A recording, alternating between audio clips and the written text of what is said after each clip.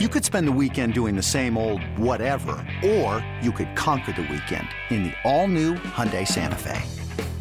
Visit HyundaiUSA.com for more details. Hyundai, there's joy in every journey. This episode is brought to you by Progressive Insurance. Whether you love true crime or comedy, celebrity interviews or news, you call the shots on what's in your podcast queue. And guess what? Now you can call them on your auto insurance too with the Name Your Price tool from Progressive. It works just the way it sounds. You tell Progressive how much you want to pay for car insurance, and they'll show you coverage options that fit your budget. Get your quote today at Progressive.com to join the over 28 million drivers who trust Progressive. Progressive Casualty Insurance Company and Affiliates. Price and coverage match limited by state law.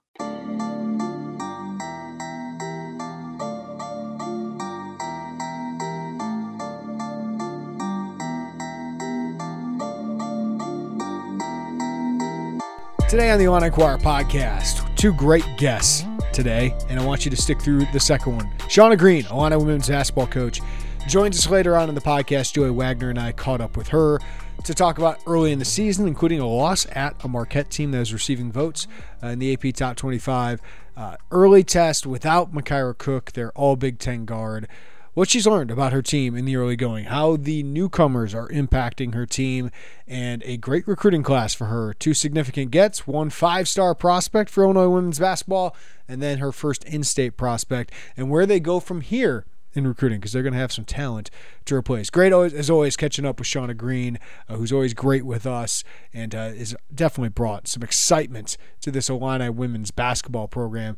But of course, it's Monday, so we catch up with Jay Leman, our All-American linebacker. And guys, he didn't waste any time diving into the topic that you guys want to talk about: who starts at quarterback at Iowa. The legend of John Paddock, does it continue? We talk about that. What the heck happened in the secondary? We also talk about some other good positives from that 48-45 victory over Indiana in overtime. The wide receivers, running back Reggie Love, the offensive line. We break it all down with Jay Leman. I do want to point out, yes, my mic is a little muffled. My mic gave out, my good one. So I was on my headphones, and it just sounded more muffled than I thought it would come out. So apologies for that. I know it's not as good of a listening experience, but Jay Leman comes in clear. Shauna Green comes in clear. Joey Wagner does. So I got to fix that. But I got a mic on the way, so I just want to acknowledge that. Apologies for that, but we'll deal with it for today, and we'll improve it for tomorrow. So I promise that. But Jay Leman joining us next, and then Shauna Green gives her thoughts early in the season and on recruiting. That's all coming up next on the Illini Choir podcast. This holiday season, you might be looking for nutritious, convenient meals to keep you energized on jam-packed days. Factor, America's #1 ready-to-eat meal delivery service, can help you fuel up fast for breakfast, lunch, and dinner with chef-prepared, dietitian-approved, ready-to-eat meals delivered straight to your door. You'll save time, eat well, and stay on track with a healthy lifestyle while tackling your holiday to-dos. Too busy with holiday plans to cook, but want to make sure you're eating well? With Factor, skip the extra trip to the grocery store and the chopping, prepping, and cleaning up too, while still getting the flavor and nutritional quality you need. Factor's fresh, never frozen meals are ready in just 2 minutes, so all you have to do is heat and enjoy. This holiday season, get Factor and enjoy eating well without the hassle. Simply choose your meals and enjoy fresh, flavor-packed meals delivered right to your door. Ready in just 2 minutes, no prep, no mess. So head to factormeals.com/Illini50 and use code Illini50 to get 50% off. That's code Illini50 at factormeals.com/Illini50 to get 50% off. The chilling new original docuseries on Paramount Plus.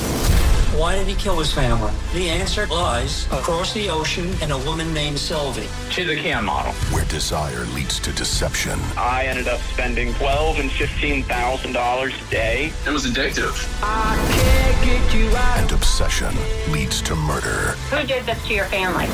You can't really maintain a fantasy forever. Control Alt Desire. Now streaming on Paramount Plus. It's Jay Leman time. It's Monday. We're talking about an Illinois victory, 48-45. Boy, this team plays some exciting games here, Jay. 4 straight, decided by the final seconds, final minutes. Sure. And, this team makes it entertaining, that's for sure. But they've won 3 of the last 4. Just overall thoughts, Jam. Well, first of all, John Paddock's a legend. I'll get right into it. The guy, you throw for 500 yards. I do not think you can bench this guy. I think you got to play John Paddock the way not only he's produced, but the way his teammates believe in him. There is a certain juice, a belief. When you have a guy on your team that you can look at and say, we got a chance with this guy if this guy's in the game, that is powerful as far as the effort that you're willing to give throughout the extent of an entire game. So, one, I'm excited about that. Two, I want to give a shout out to Barry Lunny. There's been 4 game-winning drives, fourth quarter comeback drives in a season. Guys, sometimes you'll do one of those in a season. That's 2 or 3 years worth right there. And you got to give credit to end of half and end of game scenarios. They've done a great job. This game was really swung in the end of the first half. Their ability to get points on the board, despite the Wiltshire kickoff that was, called back, was really good. I just answered 4 questions right there. Let's go. Okay. Well, Jay, I like how you dove into what everyone's talking about. And I asked of Bielema afterwards, and I want to be careful of how I termed it, because Luke has been playing good football. Luke Altmaier's been playing great football for the most part the last month or so, but we all see what's happening. And you mentioned it.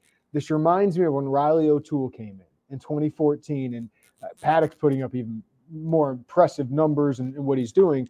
But the team believed in him, and you could tell. You could sense it. You could talk to them. You could see it in them, and they see all what we're seeing. So explain how the staff goes about this, because Luke Altmaier is playing good football. He's your future. He's been your present. He has not deserved to lose a job. Sure. But Paddock, you got to ride this, right? Yeah. So first off, Luke Altmaier's played good football. All right. Probably played his best football in that Minnesota game before he got banged up.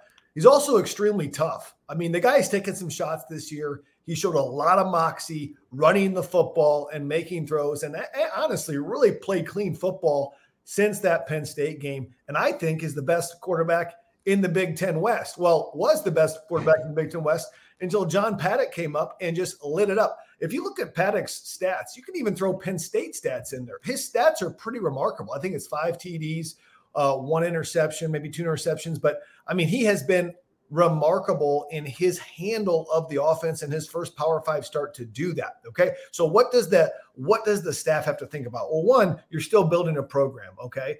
I would think Luke Altmaier feels like, to me, the sense that I get, never met him. I've only heard, what he said, like a team guy, and would be willing to say, you know what, right now I got to play 10 games or 9 games. It's what's best for the team is this, and still feel like he's the future and would stay at Illinois, right? I hope that is the case. I think if you're Illinois, from a big picture perspective, who gives us the best chance against one of the best defenses in the Big Ten to win this game? As a coach, I think this game, winning this game and winning the next 2 games, has a bigger impact on your program than can I keep my quarterback for the next 2 years happy? I agree. And that's the answer to your question right there. So John Paddock needs to be the starter from what I've seen. Okay. If John Paddock would have thrown for 200 yards and we won the game, I think Luke Altmaier probably comes back in and is the quarterback. But when you set a Memorial Stadium record and play the way he did under pressure, under duress, making plays all over the field, you've got to keep him in the starting role. And I'll finish with this. It's different because it's the starting quarterback. Listen, if I'm a linebacker and I fill in and I have 25 tackles, yeah, I'm going to go in the field. But there's 2 or 3 linebackers that play. If I'm a point guard and I light it up for 30 in a game because I hit 7 threes, well, shoot, I'm going to be playing. But guess what? There's 4 other guys on the quarterback's a unique position because only one guy can play. But this happens a lot, guys, in football. It's not unique where a backup gets in. Kurt Warner, probably the most famous, lights it up like a Christmas tree and be like, who is this guy? Mm-hmm. I agree with everything you said there. So let's get to actual game here. What happened? Like how was John Paddock so successful? I think Indiana had something to do with it. Indiana and Illinois having a battle of whose secondary is worse in this game. But what makes Paddock so successful in these last 62 minutes plus overtime? Two Well, we heard John Wright Sr., his grandfather, talk about his confidence. He is a confident player. You can see in the way that he plays, first two throws weren't great from Paddock. Really just, forgot about those, and from then on was extremely sharp. He has a very quick progression in the pocket. You can see him. He's very dialed in on duh. Now, there are some plays they're going to number one. It's obvious. Everyone knows. The whole stadium knows. The defense knows they're going to number one, and number one's just that good. Isaiah Williams just that good. But as far as progressions, it's remarkable how fast he reads it. And then when he sees it, he has a very quick trigger. His release is good. It's not like amazing Aaron Rodgers release here, but it's good as far as he's very decisive in what he does.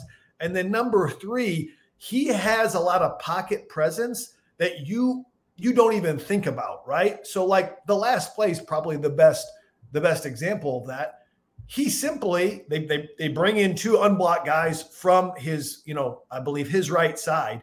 He simply steps back 2 yards and then flushes out to the right, never taking his eyes off downfield, and then has an ability to sync up with Isaiah Williams in the plaster drill. We call that plaster drill because what happens is when a play breaks down and a QB scrambles, the call on defense is plaster. All coverages are off. You've got to go find a man, plaster to him, right?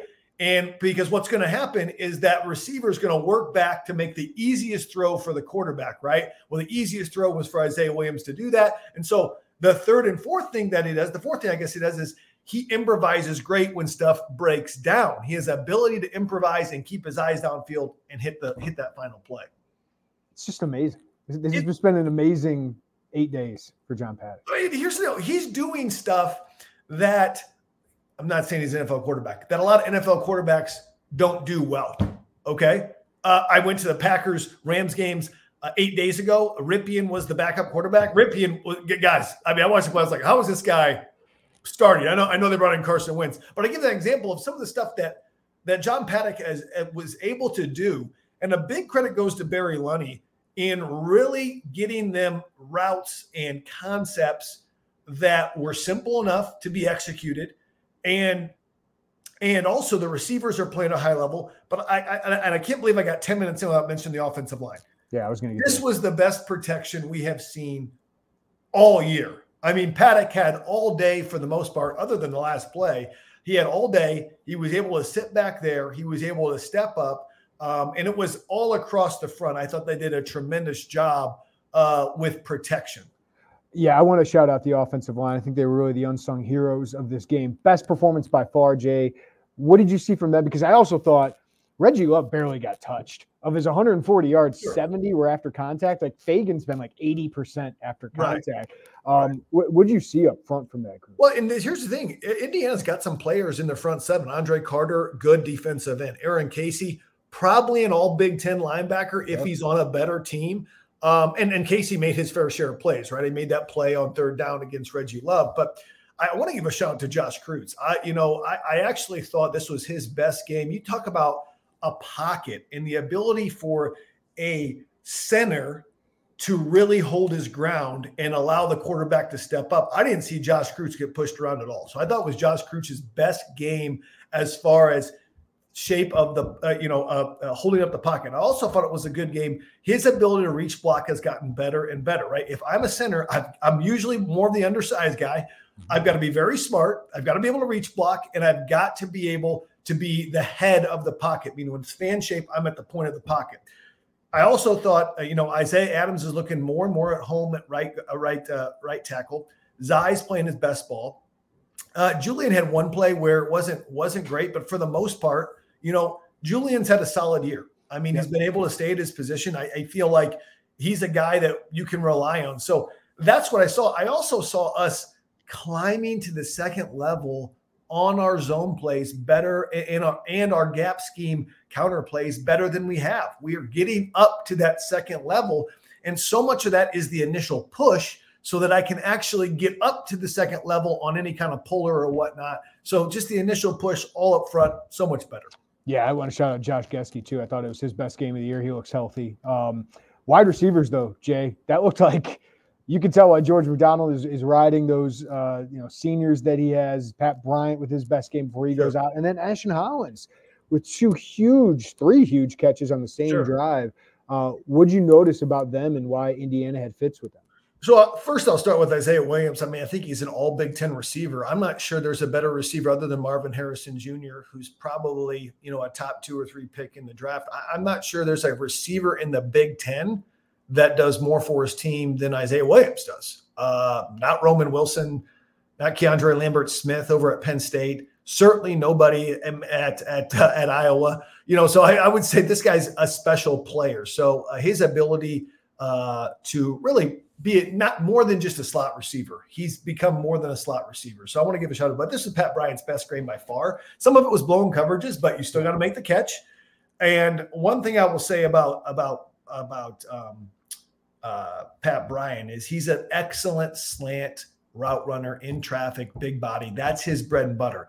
He's had some difficulty bringing in passes on contested catches, but I will say he is the best big body slant receiver that we have. When it comes to Casey Washington, he's the best back shoulder fade jump ball guy that we have. So there's kind of these different things. And overall, Isaiah Williams is the best receiver that we have. But I gotta shout out Ashton Hollins too. Here's a guy, every time he's been in, he shows up. Mm-hmm. He does something, right?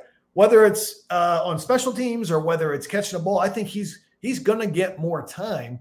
And it's hard to beat out guys that are producing. You almost have 3 receivers with 100 yards. That'd be the first time since, the 621 game with Dave Wilson, which was interesting. I had a chance to be coached by the defensive coordinator for the Ohio State Buckeyes in 1980. So he coached me for the Minnesota Vikings, and he told me that game. And I was also coached by Brad Childress with the Vikings, who was the receivers coach for that game.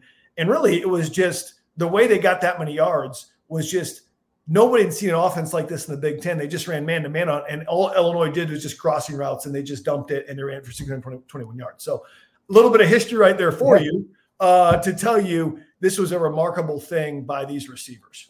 I want to hit on this again because I feel like it's worth saying. Barry Lunny, 6 games in, Jay, we were wondering, is he going to have a third year here? And now, this is 4 good games in a row for the offense. Not great, but this one was great, and he's had some really good performances. They've ended games well.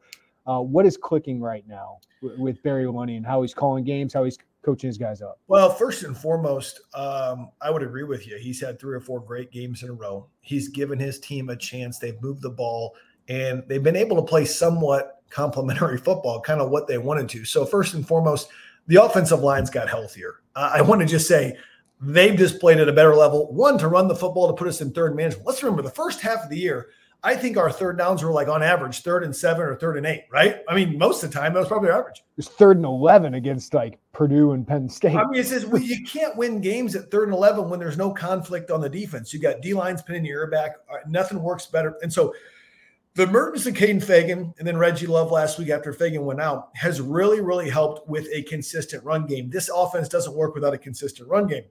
We kind of started to get the feel this game, though, of what we saw in the UTSA game, throwing all the ball all over the field. And I will say I give him a lot of credit with some of the creativity. Listen, sometimes it doesn't work. Isaiah Williams in the goal line didn't necessarily work. Unbalanced line at the goal line didn't necessarily work. But you can always count on Barry Lunny, one, to have 3 or 4 creative sets in there and plays. But what I saw now is an evolution over the last 2 or 3 weeks of the passing game. We're getting passing routes at multiple levels in space. We've got some in the shallow. We've got some in the middle. We've got some in the deep. And we have a guy in Altmaier and also in Paddock that are able to have time to go through those progressions. And now it looks like, wow, am I watching a Pac-12 game? There's actually space on some of these routes. And I will give them credit. The receivers have upped their game. They're playing better. The offensive line is better. Barry Lunny, I think, is getting more comfortable in the rhythm of how he calls games with 3rd and manageable.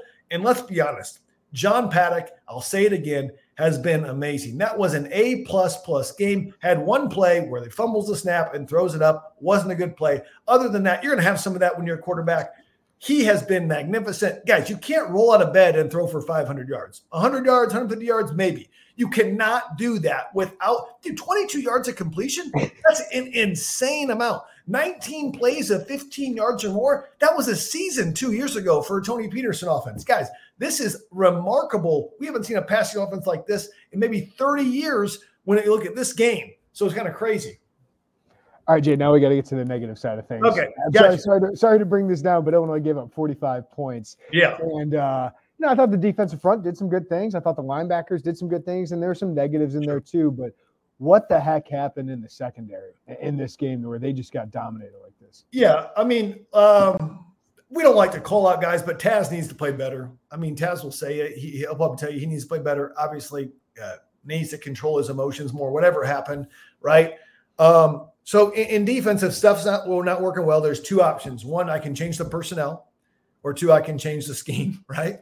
And they try to change the personnel, go with a bigger body and Xavier Scott on Donovan McCulley. I give Xavier credit for battling him. He's more of a natural safety nickel kind of type guy. They had him just playing a true corner. And I really like the game plan. I think Rod Carey's actually a good offensive coordinator for Indiana. They have improved vastly since they fired Walt Bell on October 5th during the bye week. They're a better football team than people actually give them credit for when they were earlier in the year. And I say that because what his game plan was, listen, I don't know if we can block the front for 3 seconds, but if I get the ball out in 2.5 seconds by throwing up to Donovan McCulley, I can just focus on my matchups. And that's exactly what they did all day, right? I mean, it's frustrating for guys like Gabe Akis and Johnny Newton, who I think they played well, but they had no time to get to the quarterback. The ball was out. You're in a shotgun. You're taking 3 steps back. Now I'm 8 yards deep, and I'm getting the ball out in 2.5 seconds, throwing up to Donovan McCulley, who's a big target, right? And so that was difficult to see that. I would have liked to see in the second half a little changeup. Honestly, I would have. I'd like to see a little more safety top over the help. I know we're not a great zone team. I know we're better at man. But my goodness, if that's all they can do, yeah.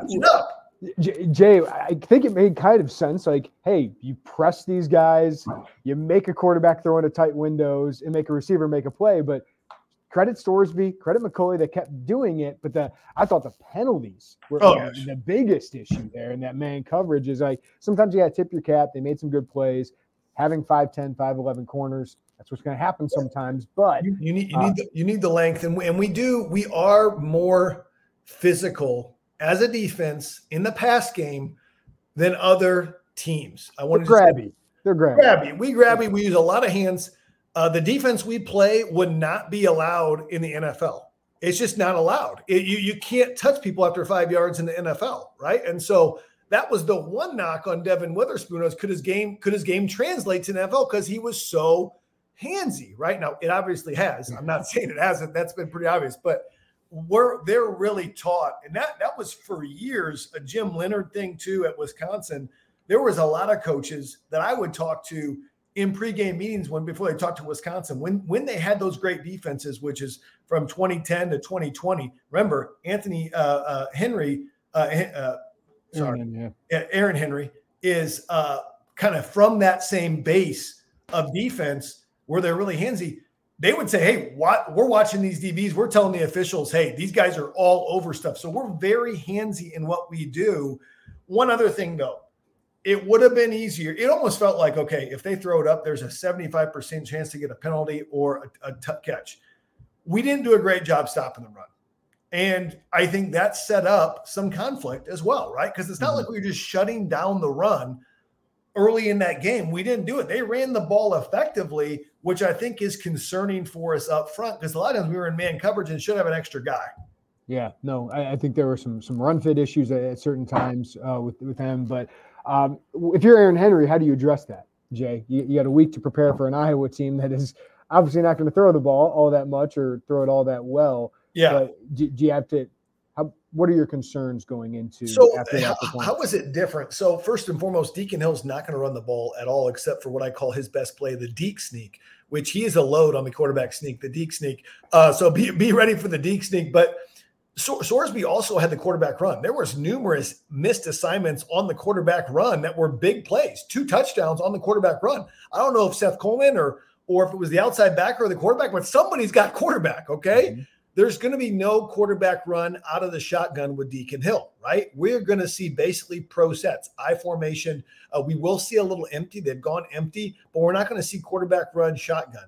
When I look at Iowa, really struggled. Deacon Hill's gotten better. He has not been an accurate passer, and he'll throw it to you 1 or 2 times a game, right? They're going to try to grind you with the inside zone and the outside zone.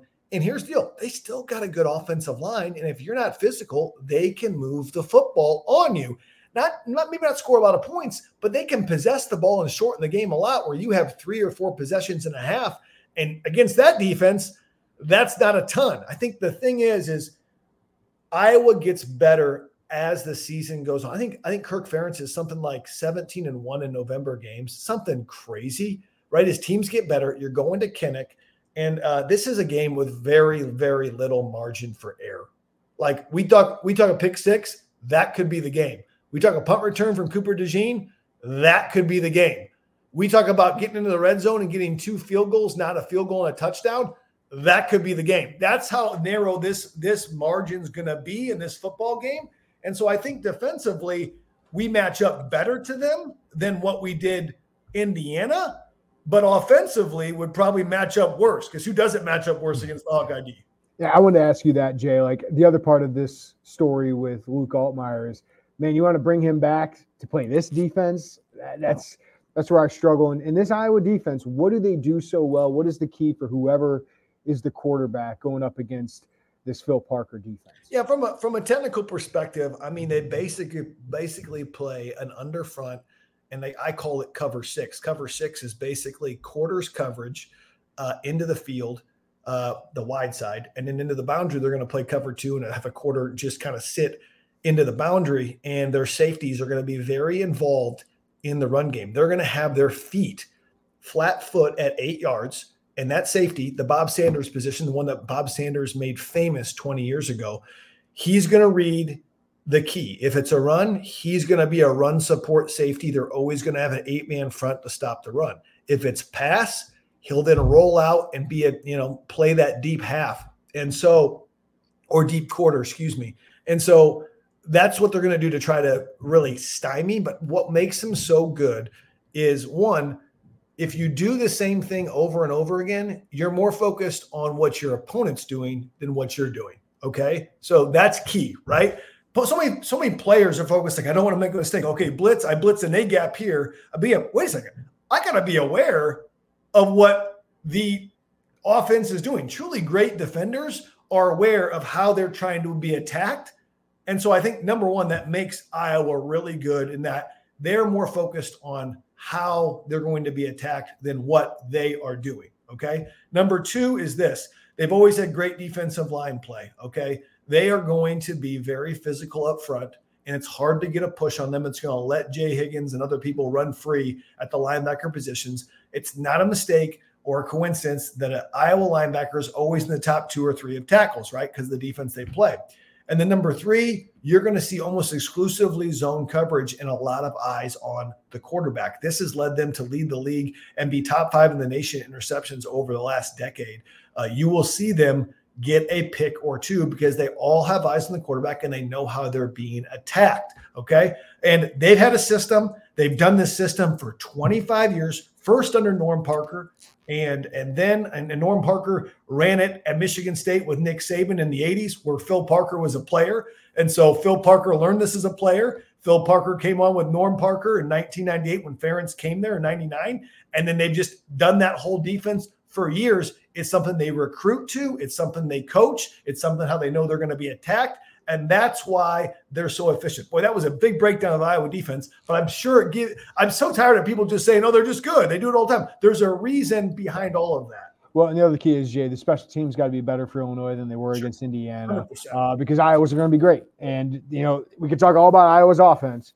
Their special teams and defense are elite, and that's why they are leading the Big Ten West and control their own fate. And why you and me really thought that, I thought Iowa would be the Big Ten West favorite. Yeah. I thought Illinois had a chance at that. Again, we said Illinois could have 5 wins, which they do, or 10 wins, which they could have had, right, if they were playing like this. So I agree. Listen, Kinnick, I don't care who you are. I don't care if you're Ohio State. You go to Kinnick in November, it's going to be a hard game. I don't care who you are. I think you could put Georgia up there, and I think Georgia would win 21-7, but it was a dogfight. They would win, but it'd be tough. No, I agree with you, Jay. Well, it is a very interesting finish. 3 of 4 wins for Illinois and 2-0 in November. Still got a chance at that Big Ten West title, but need to go beat Iowa in Iowa, which Illinois has not done, Jay, since 1999. We'll talk about it next week, man. The House of Horrors. Let's go. You've heard us talk about home field apparel since the start of the season. There are a lot of collegiate apparel brands out there, but we wanted to partner with Home Field because their designs are the best out there. Some of Illini Inquirer's favorites are the basketball ringer tee, the rose tee, and the 1980s long sleeve with the script Illini. It's great. Be sure to check out homefieldapparel.com, filter by Illinois, and see what we're talking about. And our listeners get an exclusive deal using code Illini23. Using that code Illini23 gets you 15% off your first order. We all know you're wearing Illini gear, so if you're in need of a refresh, we really think that you should check out Home Field Apparel, which has the best designs, and these shirts, guys, are really comfortable. Their designs are super unique, and a lot of thought goes into each concept. There's really nothing else on the market like what Home Field is doing. You can find them at homefieldapparel.com and use code Illini23 for 15% off your first order at homefieldapparel.com. This episode of the Illini Inquirer podcast is presented by Underdog Sports. We see a lot of you are downloading Underdog Sports, using the promo code, and having fun, which we love to see. If you haven't already checked out Underdog Sports, be sure to do so. It's super easy to use. You go on the app, go pick whether favorite players will have a higher or lower stat total than what is listed. For example, Travis Kelce, he's very popular these days. If his number is set at 50 receiving yards, and you know Taylor Swift is in the house, you may feel confident he's going to go way higher than the number. Do that with 2 to 5 different players and you're in business. If you go 5 for 5, you can 20x your money. So sign up today with promo code Illini and get your first deposit doubled up to $100. Visit UnderdogFantasy.com or find them in the App Store. And don't forget to register with promo code Illini to get your first deposit doubled up to $100. There are a lot of fantasy companies out there, but we decided to partner with Underdog because it's the easiest place to play fantasy sports. It's also the fastest growing fantasy app in the industry. You must be 18 or older and present in a state where Underdog Fantasy operates. Terms apply. Concerned with your play? Call 1-800-522-4700 or visit www.ncpgambling.org. Let's go! It's the most all-star studded challenge ever. And this time, it's every competitor for themselves. Best challenge ever! The Challenge All-Stars. New season now streaming on Paramount+. Go to ParamountPlus.com to try it free. Terms apply. All right, glad to have Illini women's basketball coach Shauna Green joining us now. Shauna, thanks for the time as always. How are you? I'm doing well. Thanks for having me on. It's always good to be on with you guys. I appreciate it. Well, I know you've been shorthanded without one of the best guards in the country, Makira Cook, through the first 2 games, 71-67 loss at Marquette. But what have you learned about your team through the first 2 games of the season here? You know, it's always, you want to be healthy, right? But it's part of this game. And I think that overall from a holistic, like in long term, you know, this is good for us. It's good for our guys to, a lot of new people have to step into different roles and get a lot of experience. So do we want to play at full strength? Yes. But I just try to find the positive out of this. And you know, so I think we've shown a lot of toughness and resiliency. And you know, I think we're going to be better because of this adversity and some of the things we faced the last couple of weeks. And even on Saturday, there was a lot of really good things that came from that game. And, you know, that's why we did it. We could have scheduled easy. We could have had a home game where we knew we were going to win. But we went on the road and played a really good team, you know, and that's, it's all good things and learning experiences. Sean, I know obviously Makira deserves every headline she gets, but it seems like Genesis gets a little overlooked because Makira's star is so bright. What is it about her that you've seen her grow into being as good as she is? I know you chased her all over in high school to get her, but how have you seen her grow? You know, Jen, she's an unbelievable player, and she's so capable of doing so many things. But I've just seen her grow, you know, from last year to this year, her confidence level, you know, her comfort level and what's expected and being able and being ready to really shine in some of the bigger moments. And, you know, she's just a great player. She's a great person. She's a great teammate. And she's really grown in her leadership as well. And she leads in a different way than a Makira leads. So it's good, all of that together. I think this has been good for her. You know, she's had to play the point a lot more and she's had to score, you know, a lot more. And those are things that are going to really benefit us. I'm really positive about that. It's going to benefit us down the line. So I'm really proud of Jen. And just every day she continues to, you know, grow as a player and as a person. You guys had a big road game at Marquette. Now you get Notre Dame coming up. I know we've talked, Shauna, about this non-conference schedule and boosting it up. How did you know the time was right to kind of put yourselves in these conversations, especially either a road game or a neutral court game? I just think you have to, when you have returners coming back and you had a little bit of success last year, you got to test yourself. And, if I had a crystal ball and knew we were going to have injuries or here or there, maybe you're like, oh, I wish we would play this game later, but that's life. You don't know. And again, everything happens for a reason. We're going to be better because of, having some adversity.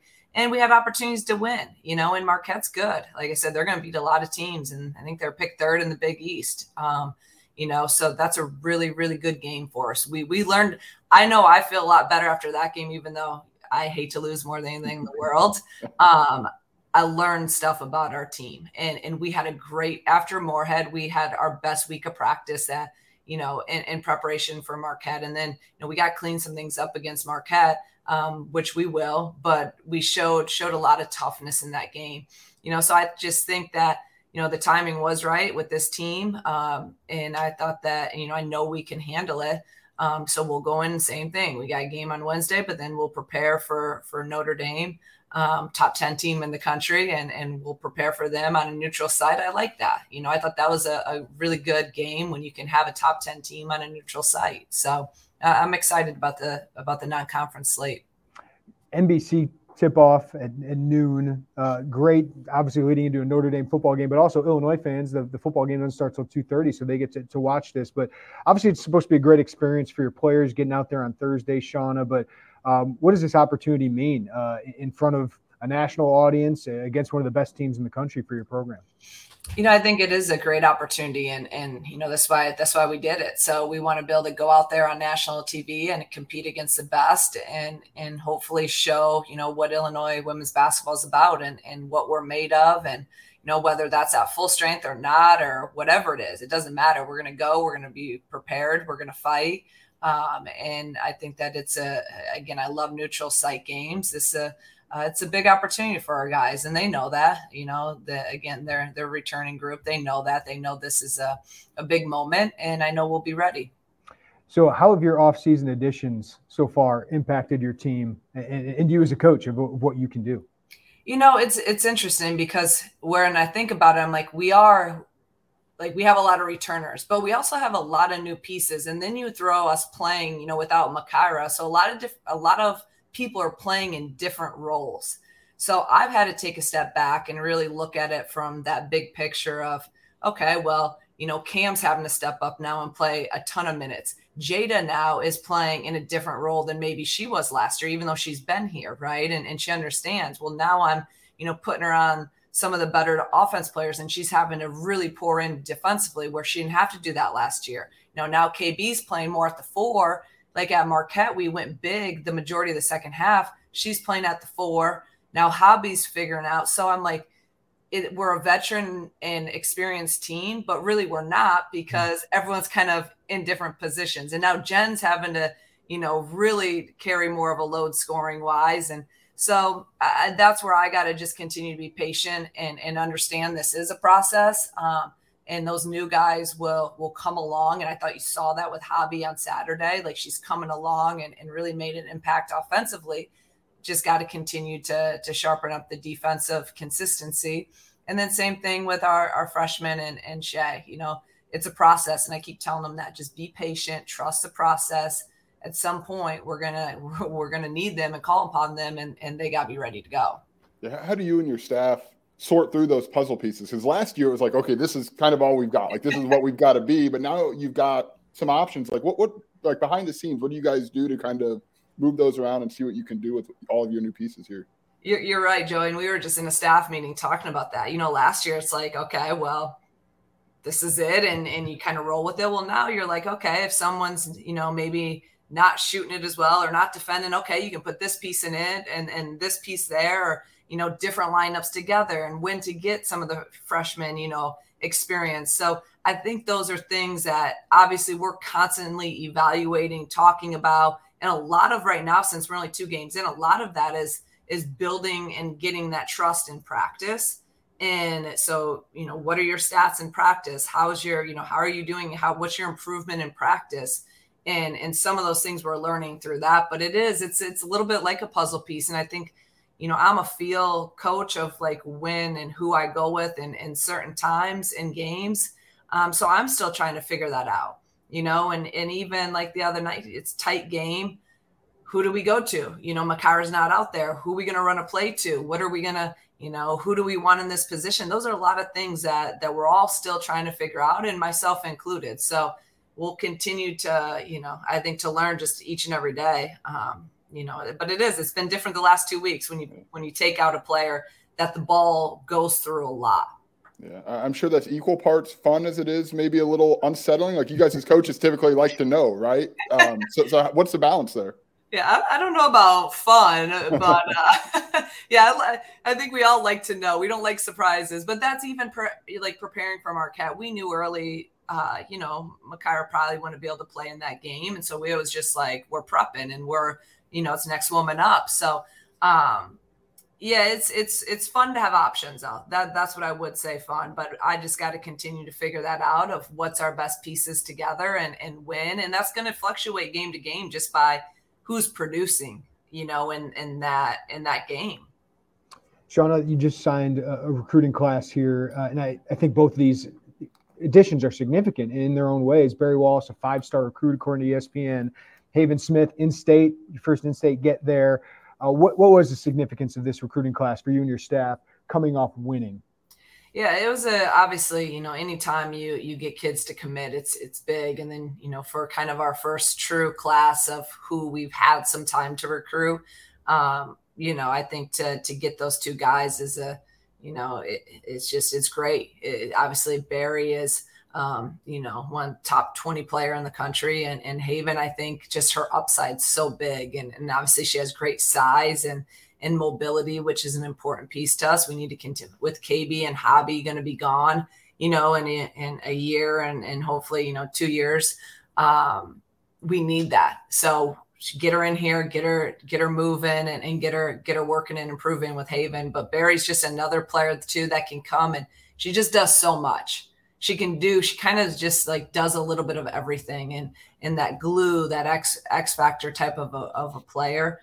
With great size. So I'm super pumped and really just appreciate, our staff and all their hard work that they put in to get these two. It's hard to get them to that finish line and get them to sign. And so I'm really, really proud of, like I said, and appreciate our staff for all their hard work.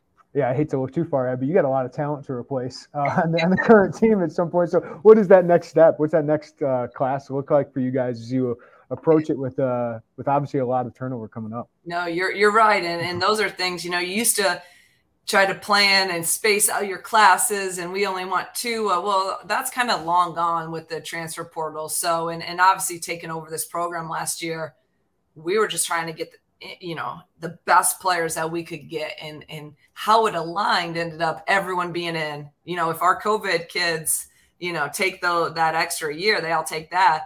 Literally, we're replacing our starting 5 in the 25 class. So it's great as a coach because you're like, well, we've had, we could potentially have our same starting lineup for 3 years, which who has that anymore? But then on the backside, so when I start looking at the 25 class, that's when I start not sleeping at night and freaking out, because it's like, yeah, it's going to be. But also, this is the fun part about that is we're selling. There's opportunity. I mean, there's a lot of minutes and we're in with some really high level players in that class. So we're selling. You can come and kind of, there's opportunity as a freshman, where right now this for 24 class, it was harder to say that when you have a ton of people potentially coming back in 5th year. So you got to take the good with the bad, but 25 class is a critical class for our future. And we need to bring in some elite players that can play right away. And then I'm going to have to understand, and I'll get to that point, that we're going to have to kind of throw them in the fire some that year. And a lot of freshmen will have to play more, and there's going to be some bumps in the road maybe and a little bit more growing pains with that, but it is what it is. How much as you guys build that just to have, like, you guys get here and you just have to get talent. Like when you got here, it's just go, go, go. But now you've had a couple of years to build and kind of strengthen relationships? Like, how much does that play? And especially with that being such a critical class. It's helped so much. I mean, last year, like I said, it was just like you just have to attack every transfer and everything that we possibly could. And I mean, obviously we did a great job of getting some really good kids in and bringing them to be able to win in that first year. We don't do that without, the kids that we brought in. So, but now, again, hopefully we can have a successful year this year so we can prove that 2 years we've won.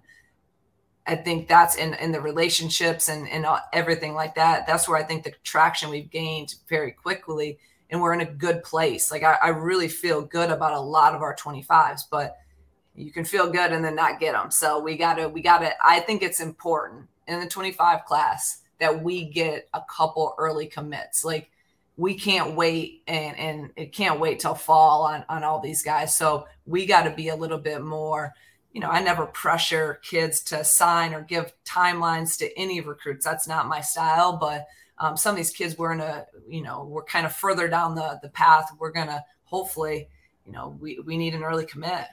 1 or 2 would be great. I know you talked about getting kids here. Like you feel like if you get them here, you put yourself in a really good spot. What is it? Why do you feel that way? I just think our culture and how we go about, what we do here. I think that when they're here, they feel that, those relationships between players and staff.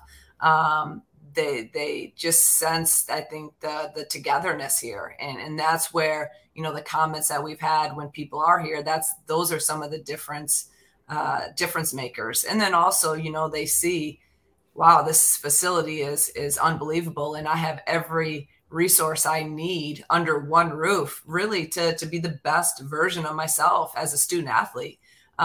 So you combine all that and the detailed plan that we set out for them of how we're going to make them better in every single area. And all the people here, that their jobs are to make you to be elite.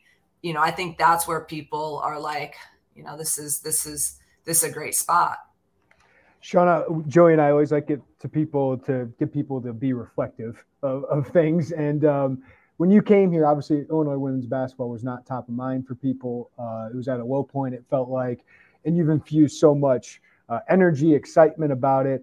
But what have you learned about the capabilities of this program, the potential of this program, the support? I mean, obviously you want more and more attendance, more and more support of it, but what have you seen in the last year, especially from that?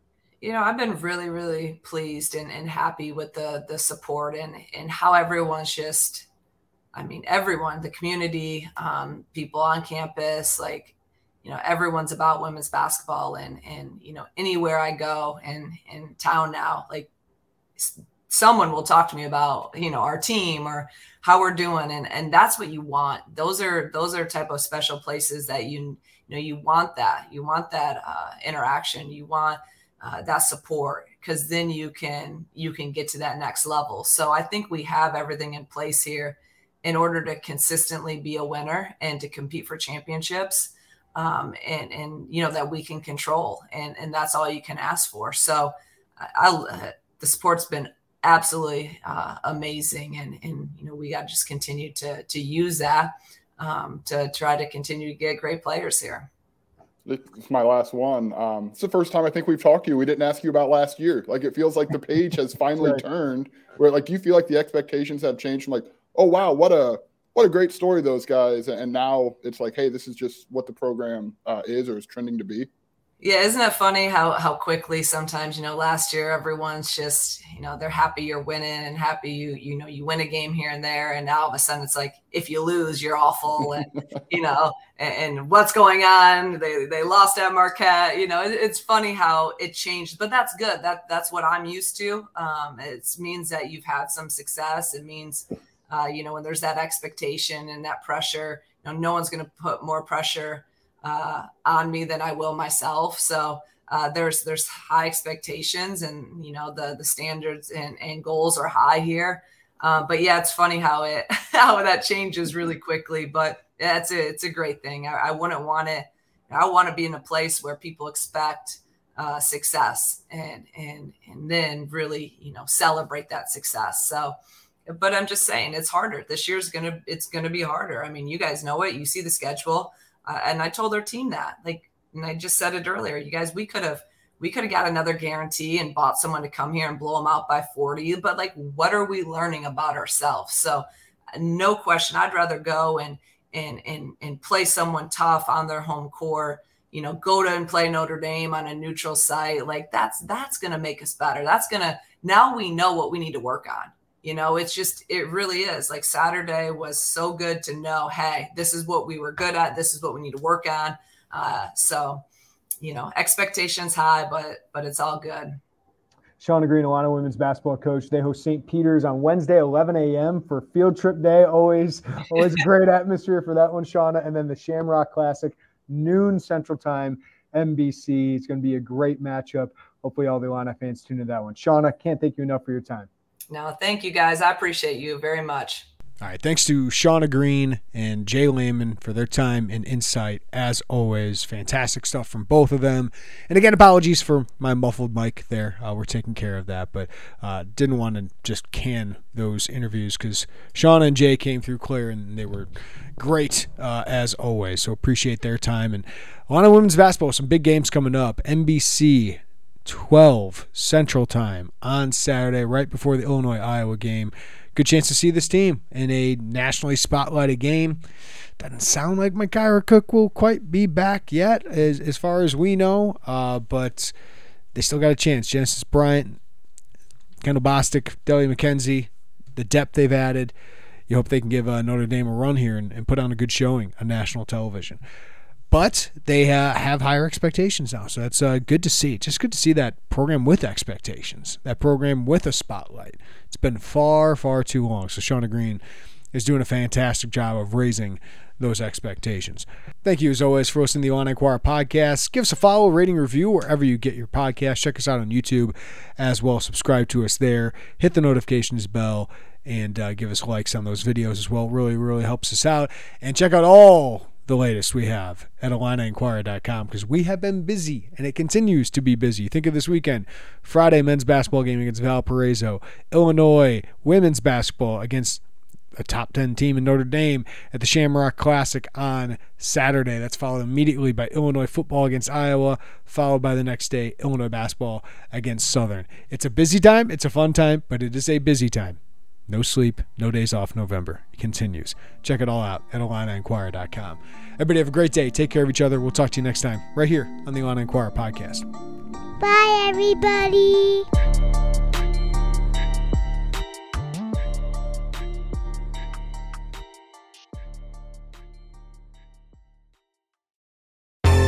Baseball has begun, which means you need to listen to Fantasy Baseball Today in 5, part of the CBS Sports Podcast Network. Join Scott White, Chris Towers, and me, Frank Samfel, every Monday through Saturday as we deliver all of your fantasy baseball needs in just 5 minutes. We'll break down the biggest performers, news, and prospects who could make an impact this season. Make sure to download and follow on Apple Podcasts, Spotify, the Odyssey app, and everywhere else podcasts are found.